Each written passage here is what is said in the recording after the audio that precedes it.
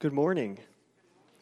Happy Thanksgiving. I'm glad that you have joined us this morning. This is our second teaching in a series entitled Mission Impossible? Can the church bridge the culture without losing its soul? When we began a couple weeks ago, I established, hopefully, from Revelation chapter 1, that we have a core mission. And that core mission is to declare Christ as Savior and Lord. This is our guiding principle. This is our North Star. This is our straight line standard of what we ought to be doing. It's the gospel of Christ as Savior and as Lord. And then I suggested that both in our lives and in our churches, we often get caught pursuing a good thing that is just a little bit off of that actual core mission. Maybe just 1 degree. It may be that we want to have a great welcome ministry or a great singles ministry or a great music ministry. And all of those are good things, but they're 1 degree off from declaring Christ as Savior as Lord in terms of a core mission. We called that slightly off mission, this sort of other line, a shadow mission. A mission that might be a good thing, but if we keep pursuing that as the mission, eventually we end up miles away. And so even when we ask, can the church bridge the culture without losing its soul, I would suggest we will lose our soul if bridging the culture becomes our mission, because the culture will ask us to give up the gospel in order to bridge it. And so we remain fast and true to our core mission. Bridging the culture, being welcoming, having a good kids ministry, all of these other missions that churches do, they're all good, but they're secondary to the core mission of declaring Christ as Savior and Lord. It might be helpful, this other picture might be a little helpful. Instead of, well, that's very confusing. Okay, so you see there's this parallel line and there's that parallel line, which aren't the lines of the TV. So instead of thinking of our core mission as being a baseline, let's kind of think of it as being 2 parallel lines. And that these 2 parallel lines of our core mission are the lines that help determine the rightness and the goodness of any other mission. So let's put another line up there, Nathan, and that'll help us too. There we go, okay. So let's imagine that this is our ministry of hospitality and of welcome. And that is a good ministry, and we ought to be pursuing it. But it must always exist within the bounds of our core mission. And so if ever the desire to be welcoming bumps up against the desire to declare Christ as Lord, it must be readjusted. And so our secondary missions will always sort of be vacillating between the guidelines of our core mission. And so if we put like multiple ministries up there, you might say, well, the kids ministry is bouncing around between these 2 lines, and the welcome ministry and the singles ministry, and all those things may be good ministries, but they're secondary ministries that must exist within the guidelines of the gospel. Otherwise, we end up with a shadow mission that takes us away from the gospel. As we work our way through the 7 churches of Revelation, we will find that 5 of the 7 churches receive a rebuke of some sort from Christ. So there's 7 churches that receive letters, and they're sort of on a circuit that a messenger would have taken. So Ephesus, Smyrna, Pergamum, Thyatira, Sardis, Philadelphia, and Laodicea would have been the circuit. John is exiled down here to Patmos. This is where he's receiving the vision. And Ephesus is the first city in the circuit, so it is the first letter that is listed in Revelation. And I'm going to suggest as we go through the 5 churches, 5 of the 7 receive rebukes, that they've each sort of chased a shadow mission that on the surface is good. On one level it's good. It's good as a secondary mission. But when you chase that as the mission, you end up miles away. The church today is Ephesus, and it is in Revelation 2, verses 1 through 7. Revelation 2, 1 through 7. Before we dive into that passage, though, I'd like to expand on a comment I made last week when I first introduced these cities to you. And what I said last week, I think is particularly true of Ephesus, and that is when we think of these churches, because we think of them as ancient cities, and we think of the ruins, and we think of like Roman columns that are broken down, we tend to think that they were sort of a different type of people than ourselves, maybe even less advanced, maybe less cultured, that they're just sort of old and ruinous compared to ourselves. However, I think we need to readjust that a little bit to remember that these were large, complex cities with issues of justice and of race and of poverty and of sexual abuse and immorality. They were places with theaters and temples and businesses and commerce and military. And the people and the communities there in these cities, they were families, and they were 20-somethings, and they were newborns, and they were friends, and they were grandparents. I mean, this is a normal, large, bustling city, Ephesus and the others. And I know that they lived in a different world, and there's some differences, but we sometimes, I think, overemphasize the differences as opposed to the commonalities between us and an ancient city in Rome. Ephesus, in particular, was an advanced urban center with up to 250,000 people. Now, to give you some scale, the city of Wilmington is 70,000. So you need to be thinking of city of Wilmington and Claymont and Brandywine Hundred and Newport and Ellesmere and Arden. You need to think all of that would have been Ephesus. So don't think some podunk town in Asia, right? You're thinking a large urban center. And since Ephesus is one of the more well-preserved cities from the time, we actually have some pretty amazing ruins. One of them is of a 25,000-person amphitheater in Ephesus. This is amazing. Not only does this show the scope of the population, but I think it also shows us that they were a culture willing to put a great amount of time and money into entertainment. Does that sound familiar? A culture that'll put a lot of time and money into entertainment? Not long after this letter was written, the Library of Celsus would be completed. Here's a ruin of that. Library of Celsus. It would eventually hold 12,000 scrolls, making it the third largest library in the Roman Empire. A culture that desires to have knowledge at its fingertips and access to it immediately? Does that sound familiar? Ephesus was also the site of one of the 7 wonders of the ancient world, the Temple of Artemis. Here's the ruins of the Temple of Artemis. But here's an artist's rendering of what it likely looked like, or something like what it might have looked like. One of the 7 wonders of the ancient world, as you can imagine. 450 feet long, over 100 columns.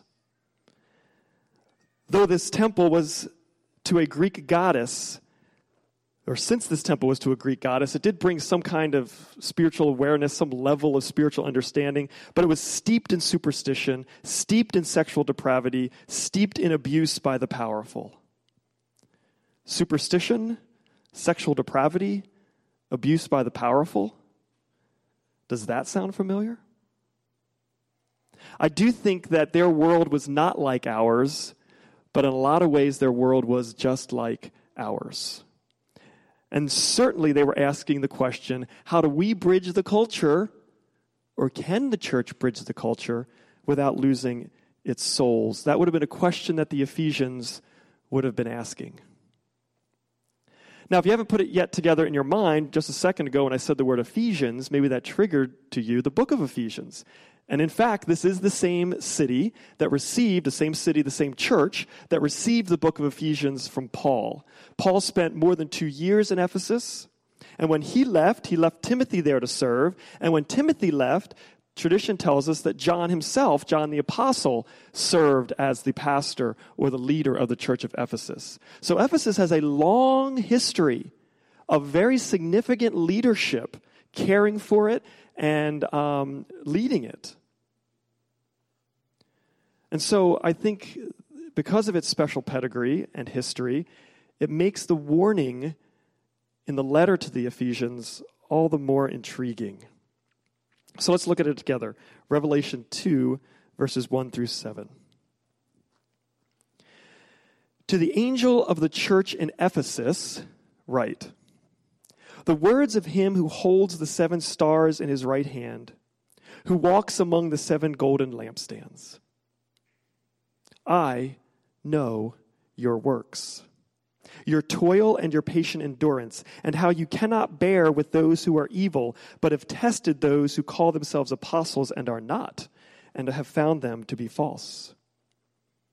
I know you are enduring patiently and bearing up for my name's sake, and you have not grown weary.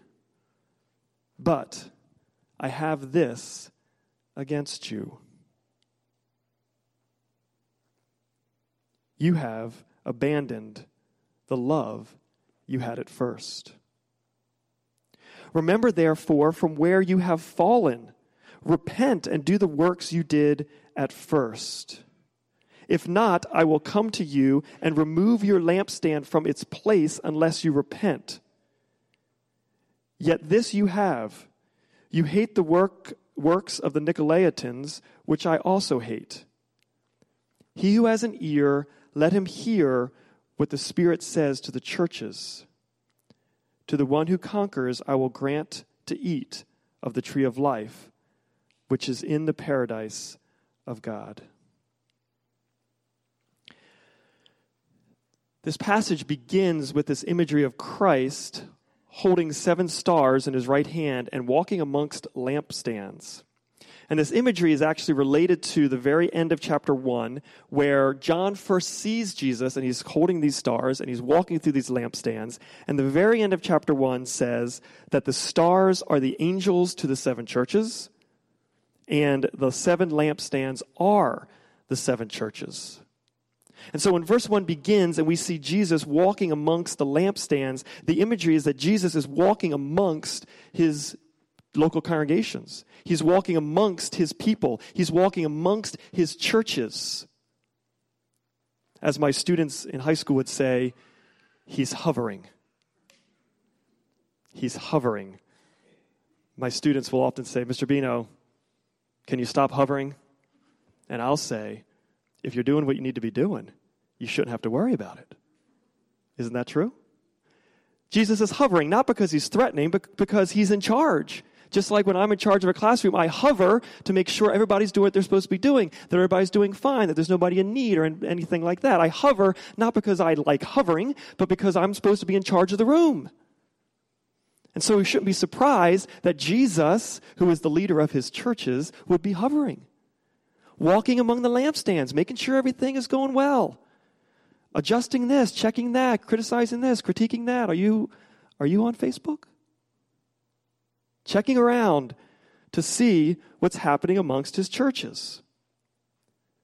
And when he walks and sees the church of Ephesus, he has some good things to say in verses 2, 3, and 6. He has 3 major affirmations. They were a serving church. They worked hard. They toiled. They were a serving church, marked by good works, marked by hard works. They were a discerning church, marked by their orthodoxy. They were concerned about theology. They were concerned about knowledge. They were concerned about getting it right. And they were a persevering church, a persevering church known for its stability. This all sounds like a pretty good report card. You work hard, you persevere, you're into your orthodoxy. Sounds like that's all good, and those things are good. But verse 4 shows us that there is a major issue. You have abandoned, Jesus says, I have this against you. You have abandoned the love you had at first. Now, because of the list of things that the Ephesians were doing well, we may kind of read this as being a tweak offered to the church. Almost like Jesus is saying, you're doing great. Nice work on the theology. Nice work on the perseverance. But what you need is a little more love. You just need to tweak it. Just sprinkle a little more love in there. Add a little bit more love to your serving. And add a little bit more love to your orthodoxy. And add a little bit more love to your perseverance. Keep doing what you're doing, but add more love to it. But I think this reading doesn't take into account verse 5. There's an intensity in the language of verse 5 that we need to respond to. Remember, therefore, where you have fallen. Repent and do the works you did at first. If not, I will come to you and remove your lampstand from its place, unless you repent. This is extremely strong language. They're told twice to repent. It kind of bookends that second phrase. They're told twice to repent. They're not just they're being told to tweak or to readjust or to sprinkle in a little love. They're being told to turn, to admit fault, to change direction. And not only that, there's a threat. If you do not, I will remove your lampstand. This ranks as one of the strongest threats to all of the 7 churches. Jesus is saying, if you don't repent, I will take away your legitimate status as a Christ-following church. You will no longer be one of my lampstands. This has to give us pause. What are these people doing wrong?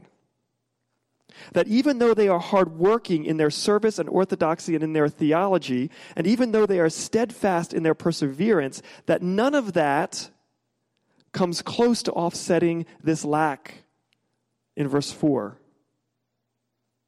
What are they doing so wrong that they are under the risk of losing their status as an actual church of Christ? What does it mean that they have abandoned the love they had at first? This is the problem. But what does it mean that they have done this? Well, I want to start with a couple interpretations or directions on this passage that I don't think are correct, but that I've heard. So the first answer to what does it mean that they have abandoned their love that I don't think is correct is that the church lacked love. That is sort of in general lacked this idea of love. You know that your Bibles, many of your Bibles have these headers in it, the little headings in front of sections. That wasn't written by the original people. You know this, right? This was added later by publishers, and one translation, popular translation, has this section entitled "The Loveless Church." And I think that takes us in the wrong direction. It does not seem to me that there's a general statement here from Christ that they lacked love. You don't love each other enough. You need to love one another more. All good things, but that doesn't seem to be the problem. And part of the reason I don't think that's the problem is because they're not told you lack love. They're told what? You've abandoned the love you had at first. So there's something about first love that has been lost, not love in general. So I don't think it's adequate to say the church didn't love each other well enough and that was the problem. A second incorrect understanding is that the Ephesian church is being called back to the passion and the energy and the excitement of when they first met Jesus. I've heard sermons and Bible studies, particularly Bible studies, this is often the hook of a Bible study on this passage, will be, think back to when you first fell in love. Do you remember how exciting that was? Do you remember the energy and the passion and the newness of that? Think back to that kind of love. And then they'll make a connection to the church and to the passage. This is what happens to churches. We need to get back to that same excitement and that same passion that we had early on. That passion and energy associated with first love. Now, I appreciate the attempt here to include the idea of first love. So I think it's actually a little closer than the first interpretation. But I don't think it jives with this passage or the larger teaching in Scripture about what happens in real love. And that is because first love is rarely the best love. First love is rarely the best love. My wife and I have been married for 22 years, and I remember the fun giddiness of our early dates and of our first love. But if you told me to go back there as if that was a better love than having lived with her and raised children and gone through the ups and downs of life for 22 years, that is not a better love. The love we have now is the deeper, richer, more meaningful love. Now, it's different than the giddiness of the early love, but I don't think it's fair to say, oh, you've lost the better love since you're not giddy or the same way about it as you were at first. And so I don't think it makes sense that Paul or that Christ would say, you need to go back to that giddy first love. Because real, true love has matured and becomes deeper. And this is not just true for spouses. Think of friendships. You can even think of your pet. It was fun to have that pet early on. But after years and years of being together, there's a loyalty and a friendship and a connection that you have with that pet that's deeper and richer than the fun of the puppy years. So I believe that the text is not saying that they lack love in general, and it's not that they need a shot of energy into their love. I think the problem is that the object of their love has shifted from Christ. They have abandoned who they loved at first. They have abandoned their first love. So to return to the marriage imagery, it's not saying you've lost the passion you once had for your spouse. It would be saying that you now love someone else. You've left your spouse and you have a new love, is what I think Jesus is saying to this church. You've abandoned your first love, me, Christ, and now you love something else. So it's not just finding the passion. You need to return. You need to leave this new love and return to the original love that you have for me, that you had for me.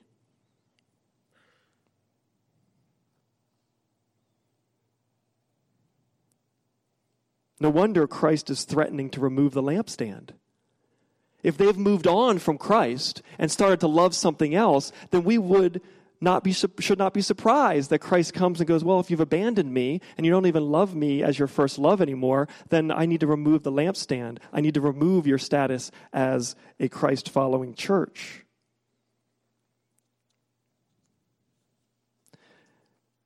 They don't need to return to the passion of their first love. They need to return to their first love. They need to return to Christ being the central motivation. And they need to give up what I'm going to tag as their shadow mission, which was, I think, something like they wanted to work hard in all the right things. There's no doubt that the Ephesians were a hardworking church.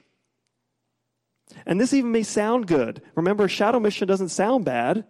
It's good to work hard at all the right things. But that cannot be the mission, or you end up miles away. And I think we all know of people who work hard to do the right thing, and maybe even do the right thing, but with the wrong motivation, with the wrong love. Right thing, wrong love. For example, let's say our love for Christ is replaced by a primary love for ourselves, which is very normal. You can imagine still working hard to do the right things, but it's not out of love for Christ, but it's out of love for ourselves. And so we continue to serve, but it's not because of Christ, but rather because we like to feel useful. Or we continue in our studying of theology, but not because we love Christ, but because we like to feel knowledgeable. Or we continue in our perseverance, not because of Christ, but because we like to feel strong. So you can see how all the right things can look the same on the surface, but they're doing it out of a love for something other than Christ. The love has shifted from Christ to something else. You can see how the Ephesians could have been doing all the right things, even praiseworthy things, but if it's not out of love for Christ, they were in danger of losing it all. The warning for our church, or for any church, is clear. You can work and toil and do a lot to run a church and do lots of right things, but lose Christ. And I would assert, that there are churches meeting right now that have all kinds of ministries, that have all kinds of choirs, that have all kinds of community outreach. But they have lost sight of their real mission to declare Christ as Savior and to declare Christ as Lord. May this never be us. And I think we avoid this by first recognizing that it could happen to us. Let's not be so arrogant as to think we could never be the church in Ephesus. We could be the church in Ephesus. Because I think the picture of the church at Ephesus is that you can have a fully functioning body with a coffee ministry and kids ministries and justice ministries and men's groups and still be only a breath away of having your lampstand removed because you've lost Christ. We can all agree to play church, but without true commitment to our first love. And so we pay attention to verse 5. Remember the height from which you have fallen. This is not talking about the height of some giddy earlier love. This is talking about remember the glory and the purity and the power that comes through dedicated love to Christ. The things we sang about this morning, the things that Matt highlighted in our worship time. Remember the power of loving the Lord as Christ as Savior and Christ as Lord. Remember the love that Christ shows us by being our Savior and Lord. Remember how He is our anchor and our guideline. Remember that He offers us a true mission, a gospel mission. And remember how far you fall when you love anything else.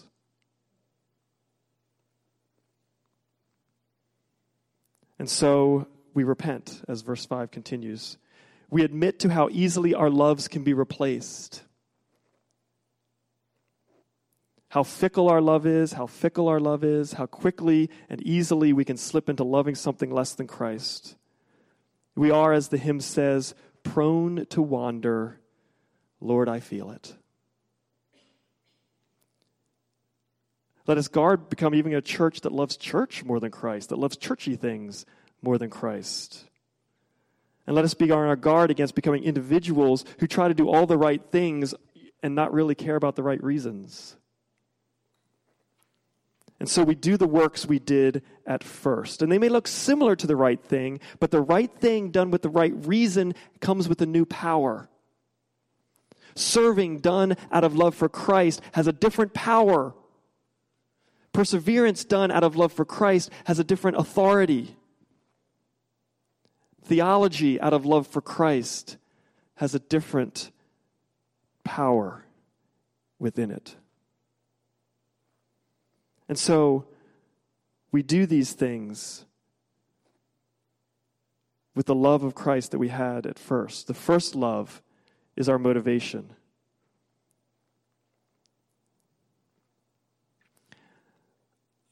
I'll close with a story that's appropriate for the Christmas season. A family puts out a nativity set every Christmas, and they're in their living room and they're unpacking it, as many of you probably did this past week. Unpacking some decorations, finding things lost, broken, missing. We used to have a tree. Where's the tree? This family was getting out its nativity set, finding all the pieces, but they can't find the baby Jesus piece. The husband turns to his wife. Where's Jesus? She says, I don't know. It's a little piece. Let's keep looking. They find Mary and Joseph. They find the donkeys. They find the camels. They find the shepherds. They find the star. Can't find Jesus. It's not as big as the camel. Maybe he's tucked in some of the wrappings. So they keep digging and they keep looking, and to no avail. So the wife says, What are we going to do? And the husband responded, let's just put out the nativity set as it is. Maybe no one will notice that Jesus is missing. May Jesus never be so small in our lives or in our church that we don't even notice that he's missing.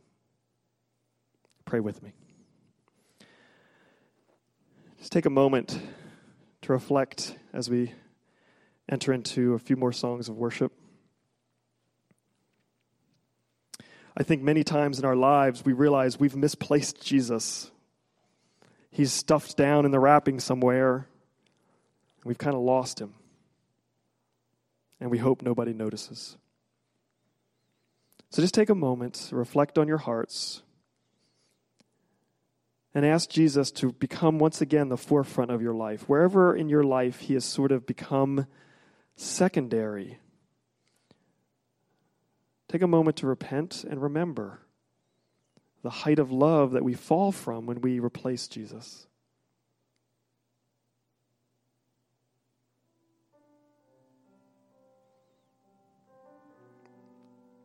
With the motivation of Christ.